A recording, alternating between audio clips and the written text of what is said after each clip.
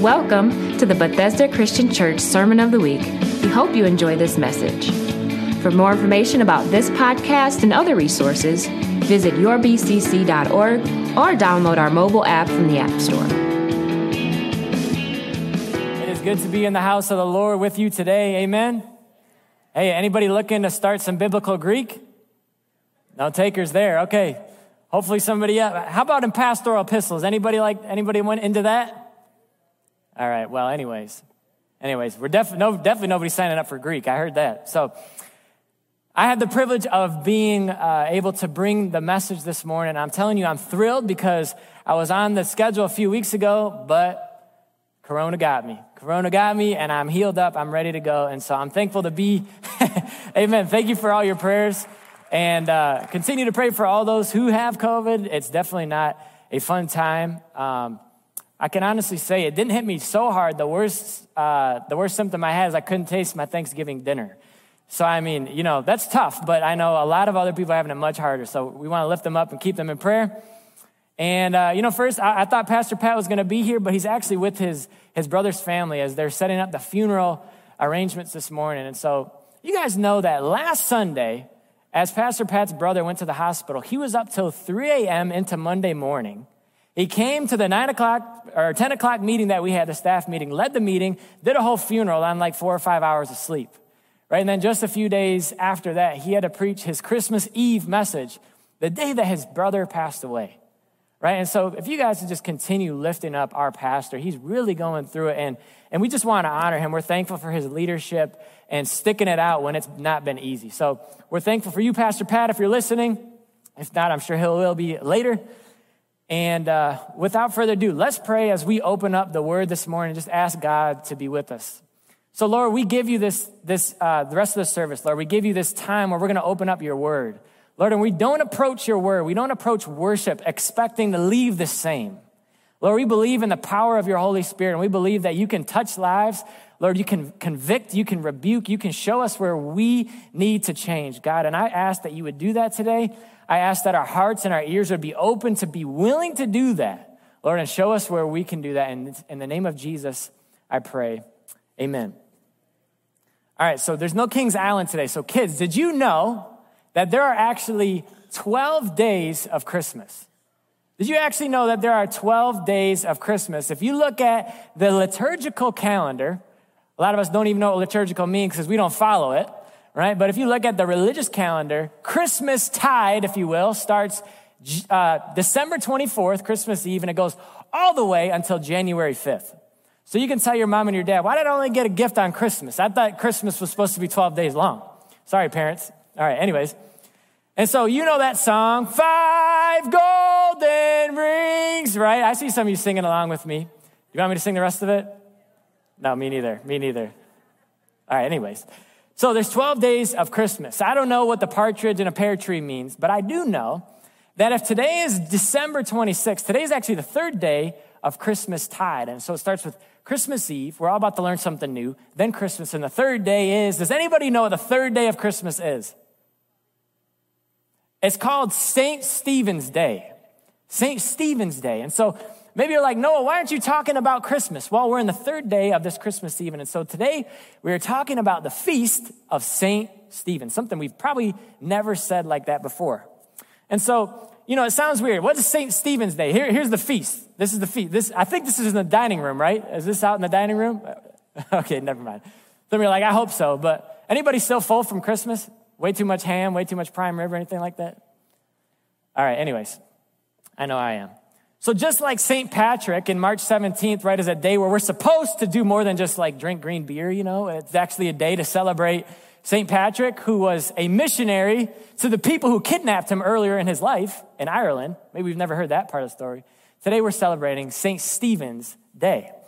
And so what is the day? It's a day to celebrate him. And so we're going to look at who was Stephen, what did he do, and why should we celebrate him today? And so I'm going to show you what I think we can learn from the greatest disaster of the early church and show how God's kingdom works so differently than anything we understand. All right, you with me today? Where we see tragedy, this is where we're going. Where we see tragedy, God is actually performing a greater work that serves an even greater purpose than we can even imagine, all right? Even greater purpose than we can imagine. When tragedy strikes, something happening under the surface that we might not even see. And so I hope you brought your Bibles today because we're going to be in the Word. So meet me in Acts chapter 6. We're going to start in verse 7. And so while you do that, I want to give you a quick, where are we in the Scriptures? I think a lot of us know Acts 6, but not all of us. So here's what's happened. Jesus has already died, he's already resurrected, and he's already sitting on a throne in heaven, right? He's already ascended into heaven. And since then, just a few chapters ago, there was a day called Pentecost, where all of a sudden things looked a whole lot different than they had before, right? All of a sudden, the Holy Spirit descended upon these normal guys, fishermen and tax collectors, the dirty type, right? The Holy Spirit came down and miraculous things started to happen. And all throughout Jerusalem, Christianity started to spread, all right? And the church is absolutely exploding. Christians are taking over Jerusalem. Like Peter preaches a sermon, 3,000 people are saved, right? Like thousands and thousands are coming to know Jesus. And so you can imagine the religious leaders of Judaism are not so happy, all right? And so join me in verse 7 of chapter 6. Here's the problem. It says this, the word of God spread. The number of disciples in Jerusalem increased rapidly, and a large number of priests became obedient to the faith. Now Stephen, a man full of God's grace and power, performed great wonders and signs among the people. Opposition arose, however, from the members of the synagogue of the freedmen, as it was called, Jews of Cyrene and Alexandria, as well as the provinces of Cilicia and Asia, who began to argue with Stephen. But they could not stand up against the wisdom the Spirit of God gave him as he spoke. We're going to pause there for just a second, right? Miracles are happening. The word is spreading all over the place. People are converting. And get this, the priests are converting, it says, in large numbers, right? Imagine large numbers of priests. Imagine showing up to synagogue one day and all of a sudden there's just no priests left because they're all converting to Christianity. Right? You can imagine there's quite a problem in Jerusalem because there's no more priests.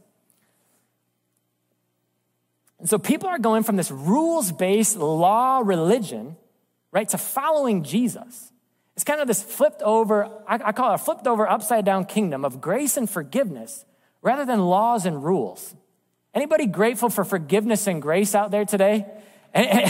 Anybody grateful for the grace and forgiveness that we receive? Because none of us can keep the rules and the laws. Right? None of us can do that. And so Jesus came and he's proclaiming a better way. But what's happening with the Jews is they're saying, no, we're doing what we've always done. We're going to continue doing what we've always done. We don't really want that freedom of just love God and love others. We like the strict, rules that we can check boxes off of. I didn't eat pork today. I'm good. Right? I didn't come into contact with a leper. I'm good. It's easier to follow rules than it is to maintain a relationship. Right? And so we don't necessarily like that freedom. We kind of like to be able to check the boxes off, especially if we're more type A. Right? Relationships are harder than rules. And so I always heard the phrase, don't dance, drink, or chew, or go with girls that do. Right? Is that a phrase that used to happen around here? Right? I think for a long time, the test of faith in our Christianity was, has alcohol ever touched your lips? Are you stained or are you unstained? Right? Has a cigarette ever touched your lips? Are you stained or are you unstained?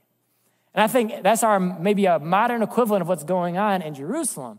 But you can imagine that there was this, you got to stay clean. And all of a sudden, Jesus has come with this grace and forgiveness, and it was really messing things up for keeping the law.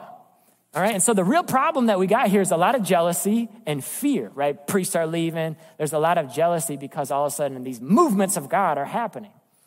And so they've worked hard and long and hard at staying clean. And the problem, here's the thing. The problem with forgiveness and grace is that it grants equality to everybody, right? You know in Galatians, they said there's neither male nor female. There's neither slave nor free, right? It grants equality to everybody. And so there's neither sinner nor saint. Well, I don't want to say sinner or saint. There is sinner or saint. But it doesn't matter what you've done, right? All of a sudden, everybody's on the same level. Right? And so that's the problem. If you've worked years and years and years at maintaining the streak of keeping the law, and all of a sudden these dirty fishermen are coming and changing all that, right? You can imagine that losing tradition is kind of hard. Losing tradition is hard. Anybody's Christmas or Thanksgiving look a little bit different over the last couple of years, right? We used to have a prime rib. Now we're just eating taco salad, right? What happened, right? Well, there's no reason to cook a 20-pound prime rib unless you're my father-in-law. He makes 20-pound prime rib no matter how many people are showing up. The best father-in-law in the world. We had 18 pounds of prime rib yesterday for 7 people, right? 7 people. That's what I'm talking about. All right. When we go over his house for steak, he makes 3 steaks a person. I'm telling you, it's the truth. All right, anyways. So on top of that, right, so there's a problem. On top of that, here's the problem. Stephen is full of grace, right? He's kind. He's not mean about it. He's also full of power. So when he speaks, all of a sudden there's an authority that happens, right? He's got grace and power, and he's full of the Holy Spirit, right? Which is how he has this grace and power. And not only that, but he's doing signs and wonders among the people that these priests, these Jews were not doing, right? So you can imagine there's something at risk, right? Like, man, we don't have that grace. We don't have that power, and we definitely can't perform the miracles that Stephen is doing. And what I find is interesting is in this passage, it says, from the synagogue of the freed men. Everybody say freed men.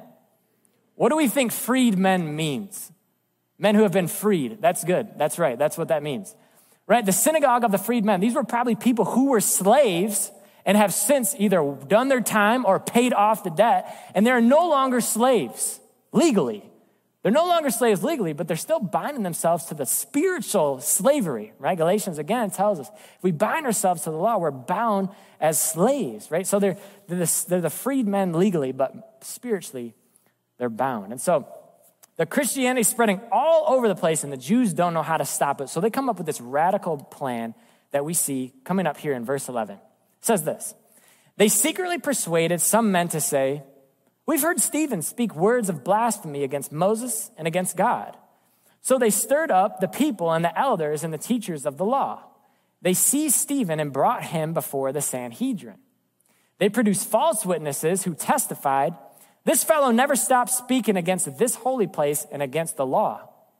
For we have heard him say that this Jesus of Nazareth will destroy this place and change the customs that Moses handed down to us. And all who were sitting in the Sanhedrin looked intently at Stephen, and they saw that his face was like that of an angel. Then the high priest asked him, are these charges true?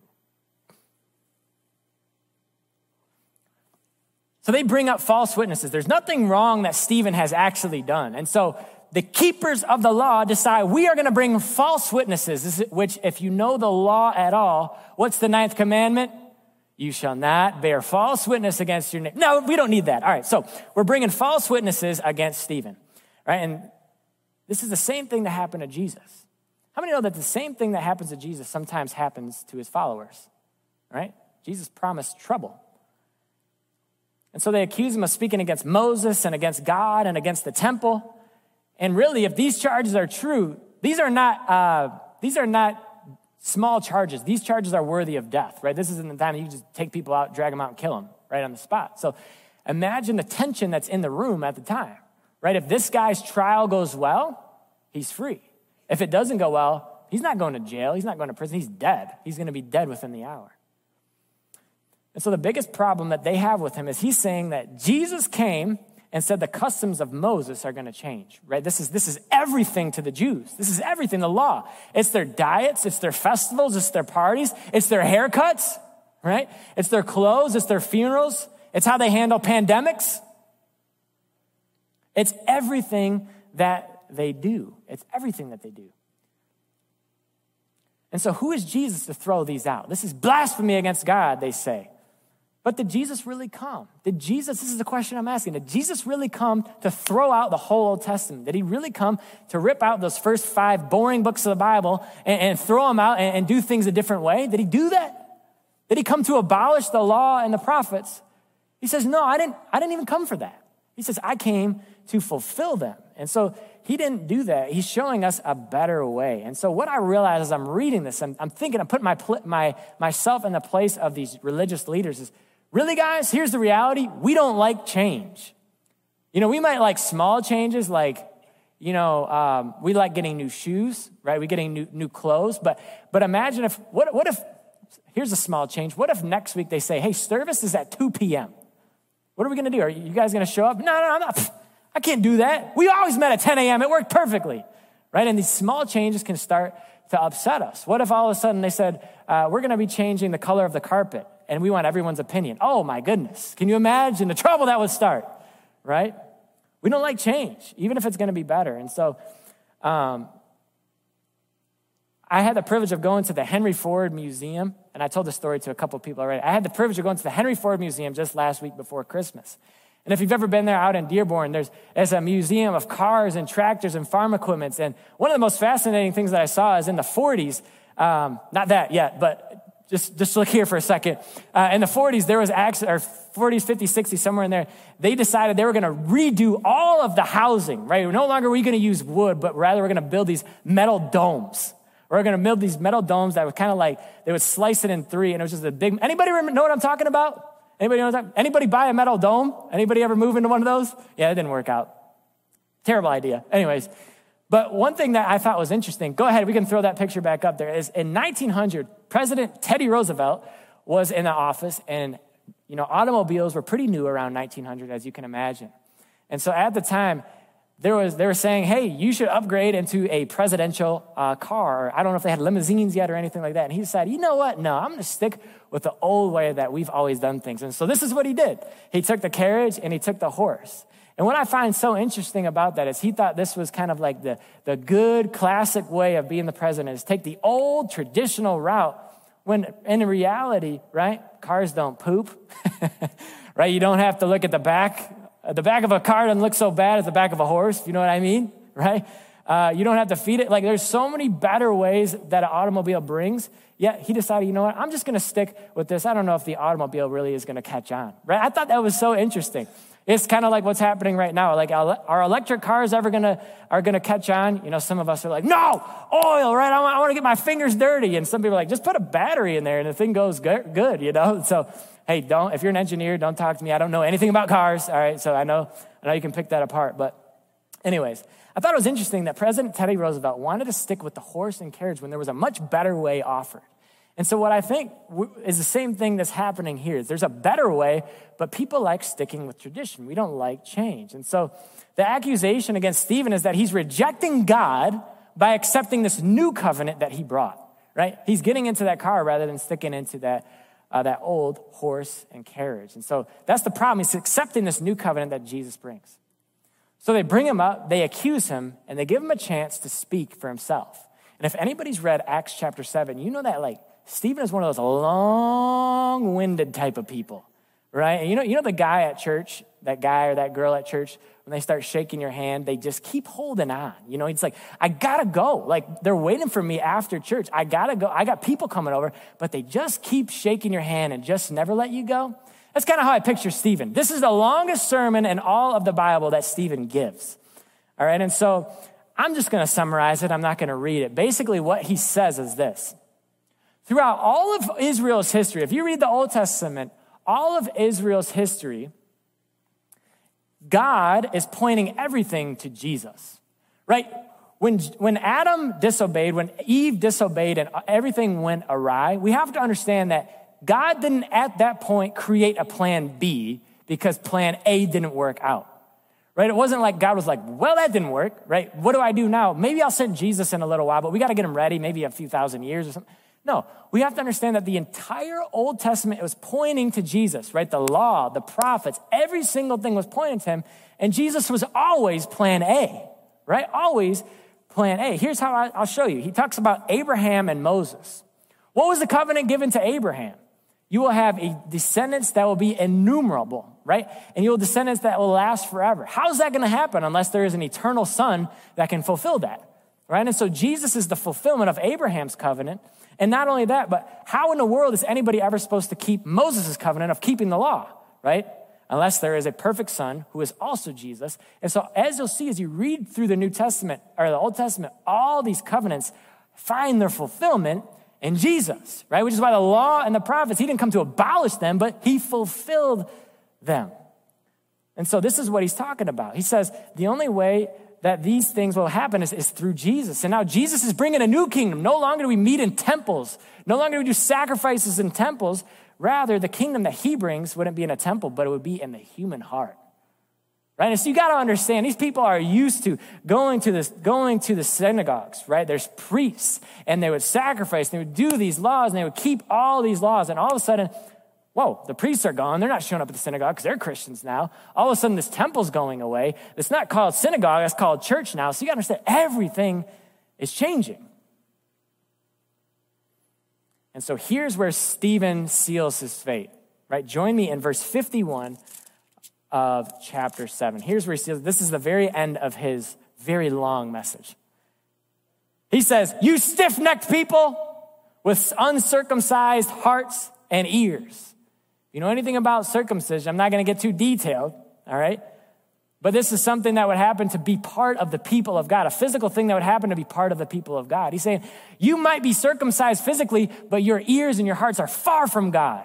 You might think you're the people of God, but really your hearts aren't even open to him, right? And he says, you're just like your fathers. You always resist the Holy Spirit. Was there ever a prophet that your fathers did not persecute? They even killed those who predicted the coming of the righteous one. And now you have murdered and betrayed him. You have received the law that was put into effect through angels, but you have not obeyed it. And so when they heard this, they were furious and they gnashed their teeth at him. But Stephen, full of the Holy Spirit, looked up into heaven and saw the glory of God and Jesus standing at the right hand of God. "Look," he said, "I see heaven open and the Son of Man standing at the right hand of God." At this, they covered their ears and yelling at the top of their voices, they all rushed at him. They dragged him out of the city and they began to stone him. Meanwhile, the witnesses laid their clothes at the feet of a young man named Saul. And while they were stoning him, Stephen prayed this, "Lord Jesus, receive my spirit." And then he fell on his knees and he cried out, "Lord, do not hold this sin against them." And when he had said this, he fell asleep. And Saul was there, giving approval to his death. And on that day, a great persecution broke out against the church at Jerusalem. And all except the apostles were scattered throughout Judea and Samaria. And so he says, you always resist the Holy Spirit. Basically, what he's saying is every time that God tries to move, you try to play defense. You try to tell us, no, this is what God actually wants. And they miss what God is doing right in front of them. Right? Not only that, but you ignore and you persecuted the prophets. You know those ones that you were praying about? You know the ones who you're praying that the Messiah would come and they come and prophesy about it, you just kill them? You know those guys? Yeah, you killed all of them. You know the people that are bringing God's word from God's mouth to you? You threw them out? And most indicting, he says, you killed Jesus. Why kill someone who comes and who heals, who does miracles, who feeds, who values, who does all these good things that Jesus did? Here's why. Because we don't like change. Because they didn't like change. Right? Jesus brought uncomfortability, he brought challenge, and he brought self-denial. Right? It's much easier to check the boxes of religion than to really have a relationship with Jesus. It's way easier to do that. Way easier to do that. So obviously they hated this. They decide they're going to take him out. And here it is. Here's the beauty of the kingdom of God. As he's about to be killed, this is what I think is one of the greatest moments of human history, and it was written down and recorded for us. In the face of death, he looks up and he sees the glory of God. Would you just close your eyes for a second and try to picture what does the glory of God look like? Do you even have an image in your mind what the glory of God might be? And not only that, as if that wasn't good enough, seeing the very glory of God, then he looks over maybe to the right hand of God, and he sees that Jesus is not sitting as he once was, but rather he's standing at the right hand of God. And for the first time, maybe Stephen places his eyes on the face of the Savior. Right? Jesus stood up to honor him. Jesus stood up to honor Stephen for his witness and to welcome him into his eternal home. You know that that's all promised to us for the believer, that one day you're going to walk into the throne room of God. And I don't know if Jesus is going to be sitting or standing, but I think it's going to look a lot like maybe the prodigal son where the father runs to you. And I don't think it's a long handshake. I think it's a big embrace. And I think that's all promised to those who are in Christ. My mother-in-law was telling me a story as her dad was passing away somewhere about 10 years ago or so. This guy was an absolute man of God, absolute man of God. He was laying in his hospital bed, and he was kind of in and out of consciousness for an amount of time. And so all the family came and was surrounding him, and they knew that he didn't necessarily have a long time left to live.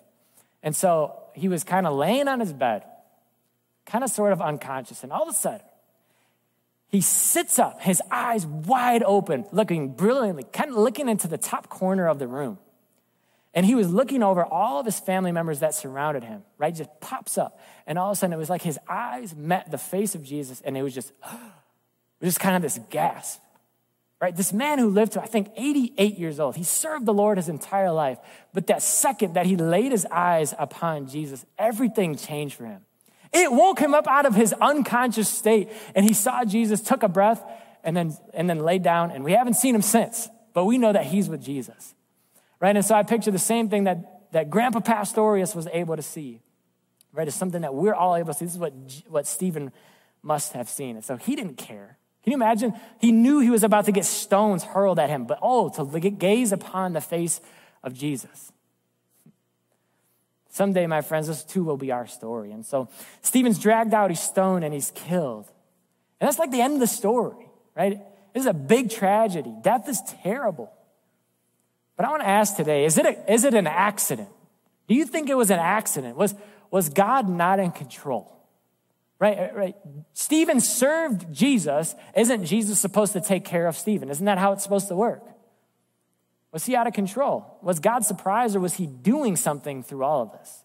I want you to look again at the very last verse in verse 8, chapter 8, verse 1. It says this: "On that day, a great persecution broke out against the church at Jerusalem." And here it is. "And all except the apostles were scattered throughout Judea and Samaria." Right? So maybe that's something that we skip over because it's not necessarily super interesting, but let's think about this. The whole goal of killing Stephen by the Jews was what? They were trying to wipe out Christianity. And what ended up happening through the death of Stephen? The spread of Christianity, right? It was spreading too much. They decided, we're going to knock this guy out, and it's going to totally eliminate it. And guess what? All of a sudden, Christianity spreads farther than it ever has. No longer is it just in Jerusalem, but it's going south to Judea, it's going north to Samaria, and to the ends of the earth, just like Acts 1:8 says. Look at that. Is the death of Stephen a tragedy? Yeah. But was God doing something amazing through it? Yeah. Do you think Stephen would have done it again if he knew what was going to happen after his death? Absolutely. Right? And so God is doing things that we don't always see. Here's what they didn't know. The kingdom of God grows through adversity. Right? It didn't knock them out. It got stronger. Right? They're spreading all over the world. And so instead of killing Christianity, it spread it farther than ever before as people ran for their lives. I love that. It spread it farther. People were emboldened. And so for all the kids in the room, anybody ever play Angry Birds before? Angry Birds, anybody? I know my dad has, level 2000 over there. Anyways, sorry. Like, no, don't tell him my secret. All right, Angry Birds. Go ahead and throw this picture up there. There's a level in Angry Birds. Basically, the idea is if you've never played this game, you control the birds, who's the red guy, and you're shooting the green pigs, okay? Fantastic idea, fantastic. Where do they come up with these things, you know? And so basically you control a slingshot and you're shooting the pig, okay? And so most of the time when you shoot the pig with the bird, the pig dies and you get points and you advance to the next level.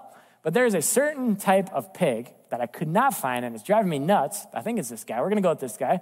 That you actually shoot. You shoot it one time and it actually splits off into 3 pigs. Right? And so you think, boom, I shot and I killed this pig. You guys see where I'm going. This is really cheesy. You shoot and you kill this pig and all of a sudden 3 pigs split off of that. And so I think this is kind of what the Jews were trying to do. They're aiming. They're like, we're going to knock out Stephen, but guess what? 3 pigs showed up? Thousands of pigs showed up, all right? I'm not calling Christianity pigs. We better not call ourselves pigs. But you know what? One martyr turned into thousands of bold, hardworking, and ferocious evangelists in every city rather than just Jerusalem. You see what happens there? Think about Angry Birds. Right? And so there's a quote that happened from a guy named Tertullian. He lived in the 2nd century AD. He says this: "The blood of martyrs is the seed of the church." The blood of martyrs is the seed of the church. People kill Christians because they want to wipe out Christianity. But you know what happens? More rise up in faith and embolden, and we get evangelists. And so what I realize is that persecution against Christ doesn't kill movements. It actually starts movements. Right? You guys with me? Persecution doesn't cause intimidation, but rather it causes imitation. Right? I hope that as you're seeing Stephen today, you're not intimidated. You're not like, oh man, I don't want that to be me. I hope that it emboldens you and you're like, man, I want to see the face of Jesus just like Stephen did too. I'll give anything for that. Right? And so where does this leave us today on St. Stephen's Day? All throughout this passage, we see that people, we don't like change. We don't like surrender. We don't like to change these deep traditions. Again, we'll change shoes, but do we like deep change? The problem is that Jesus is all about change. He's all about change. I'm stealing this from the courtroom. I'm rephrasing it. He wants the heart, the whole heart, and all that surrounds the heart. Right? That's what Jesus wants. He wants the heart, the whole heart, and all that surrounds the heart. And so here's the biggest life-changing question that I want to ask you today. What if your life isn't really about you? Fun stuff. What if your life isn't really about you? What if the reason that you exist is simply to be a witness for Jesus? It kind of seems like Stephen's life was a bit expendable. It seemed like, I'm going to use this guy's life for the spread of Christianity. And all of a sudden we're like, what if that was your son? What if that was, imagine me and Stephen's mom or his brother or his whatever, right? Was it worth it that Stephen had to die that way? But what if your life isn't really about you? What if it's not about your desires and your truth and your wishes and your aspirations, your goals and your dreams? What if it's not about you? What if you're not here for you? What if there's a bigger purpose? Because Stephen gave all of this up and look what it cost him. It cost him his entire life. But you know what? Stephen's body's not at the bottom of some pit somewhere. Well, maybe his body is, but you know where he is? He's not there. Right? He's living with that Savior that stood up to greet him that day. And so here's what I want to challenge you with today. When you become a Christian, we quote Romans 10:9 all the time. If you confess with your mouth that Jesus is Lord and you believe in your heart that God raised him from the dead, you'll be saved. That's true. That's absolutely true. Here's the thing. What does it mean that we confess that Jesus is Lord? When you made that confession, if you have, I hope that you have. If you haven't, this is the best confession that you can ever make. But when you confess that Jesus is Lord, what did that mean to you? Does that simply mean that you would rather go to heaven with angels and gold streets and lots of food than, burning like a fire? Is that it? I'd rather go there, see my friends, rather than go here and suffer forever. That's true. That's part of it. But what does it mean that Jesus is Lord? Have you surrendered to him? It means that Jesus is in charge. It means that he's the boss. It means that the things that he says we have to do. It means when he says, follow me, it means that we're supposed to follow him, right? It means the way that he handled money, we're supposed to handle the money. It means that the way that he handled sinners, we're supposed to handle sinners. It means that the way that he handled politics, we're supposed to handle politics, right? And so I know that we all think we've absolutely nailed it, and we found that perfect article on everything, right? But what if Jesus' perspective is far different than any article that's ever been read? What if you can't know Jesus through reading other people's opinions about him and you actually have to get him to get to know him yourself? Have you surrendered to him as Lord? So my question today is, are you willing to be a witness for Jesus? Are you willing to be a witness like Stephen was? I'm not saying, we live in a very different culture at this point, right? We probably won't get stoned. Thank God. But are you willing to be a witness in your neighborhood? What about your neighbors? You ever talk to your neighbors, period? Have you ever talked to your neighbors about Jesus? Do you care about your neighbors? Do you care about the workplace that you live in? What about the person that's in a cubicle next to you? You ever talk to that person? Do you show kindness? Do they know you're a Christian? Do you act like a Christian? What about in your school? 3rd, 4th, 5th grade, doesn't matter what you're in. Do you act like Jesus? What about your family? I want to challenge the dads in the room today. I want to challenge the dads and the men in the room. Are you willing to pray in front of your families? Are you willing to pray out loud in front of your families? Or is it kind of embarrassing? Are you willing to read the Bible in front of your families and be that witness in your own home? Are you willing to take that leadership role? What about this? Are you willing to raise your hands in worship and have your kids see that? Or is it kind of embarrassing? Our mind should switch to see that the suffering that Stephen endured was used for good in the kingdom and is to be expected, right? Here's the thing. Jesus never said that we're going to be happy, wealthy, and healthy. He never said that. He actually said, trouble is going to find you. If it happened to me, it's going to happen to you. Right? And so maybe this is not a message that's like, yes, I love to suffer. No, none of us like suffering, but God does more through suffering than he does probably through prosperity, right? So why are we celebrating St. Stephen today as we're wrapping up? Because he gave his entire life to Jesus, and look what God was able to do with it. Through the death of Stephen, Christianity spread all over Israel, all over Israel. So no matter what you're going through today, no matter what you've gone through today, or no matter what you're going to go through, I want you to know that God is working things for his glory, right? Do you believe that today, that God is working things for his glory? We got a lot of funerals that are coming up and a lot of funerals that have happened, and people are suffering. Do we believe that even in the midst of trouble, that God is working things for his glory? Or do we believe that, God, this must be a mistake? What if there's something amazing that God is doing through that? What if there's something amazing? And so as we head into this new year and new struggles and new joys, I'm going to ask, who are you going to live for in 2022? Right? Who are you a witness of? Are you building your own kingdom? Are you just representing your own brand? Or are you seeking the kingdom of God and you're a witness for Jesus? And I hope that you can see that witness is far greater than just walking up on the street and trying to tell people about Jesus, people that you've never met, right? That's one way to be a witness, but there's 1,000 ways to be a witness, and it involves every second of your life. You can be a witness in your home, a witness in your family, a witness in your workplace, a witness everywhere that you go. Can you be a witness at Meijer? Can you be kind in the lines? Can you approach places with grace like Stephen did? Right? You can be a witness in far more ways than just simply street preaching, because I know that's kind of like not our favorite thing to do. And so today we're celebrating St. Stephen and the example for the witness that he gave and how God used his life. And so, we don't worship saints, right? We're not worshiping Stephen. We're worshiping Jesus. But today we're celebrating his life, and maybe you can have a feast in the name of St. Stephen, if you will. That might be weird. But yeah, I think we should do it. Celebrate in the name of Jesus and because of what Stephen did. So I just want to pose this question to you, and Heather's going to start to play. We're just going to have a little bit of a time of reflection, whether you want to come up to the altars or you want to stay in your seats and just kind of think. I want to ask you, are you living your life as if it's all about you today? Is your life for you or is it for someone else? Because that's not what Stephen did. And that's not what a follower of Jesus is called to do either. So just take a minute and just to reflect on the life of Stephen and how it might change the way that you should live today. Will you be a witness today for Jesus as you go?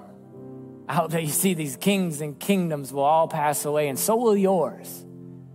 But if you have received life, eternal life through Jesus Christ, your life is just begun. It's just begun, and it's never, ever, ever going to end. And so, God, we just thank you today for your word. Lord, we thank you for the example of St. Stephen, Lord, one who was so bold in his faith, so sure of his salvation, Lord, that he was able to stand in the face of death and, just to gaze upon the face of the Lord. Lord, we all desire to have that moment one day where we can see you face to face, and Lord, we all will. Lord, I pray for anybody in the room who has not made that declaration today, Lord, that they would surrender their hearts to Jesus. Lord, I pray that your Holy Spirit would continue to draw and to pull them in, so, Lord, that they would have that same assurance, Lord, that Stephen had on that day. Lord, fill us all with grace as he did. Lord, fill us all with power as he had. And Lord, fill us all with your Holy Spirit, that we may go in the power and in the name of Jesus, empowered by the Holy Spirit, just as the early disciples did. Lord, bless us all as we go. We thank you. We're glad to worship you today. In Jesus' name we pray. Amen.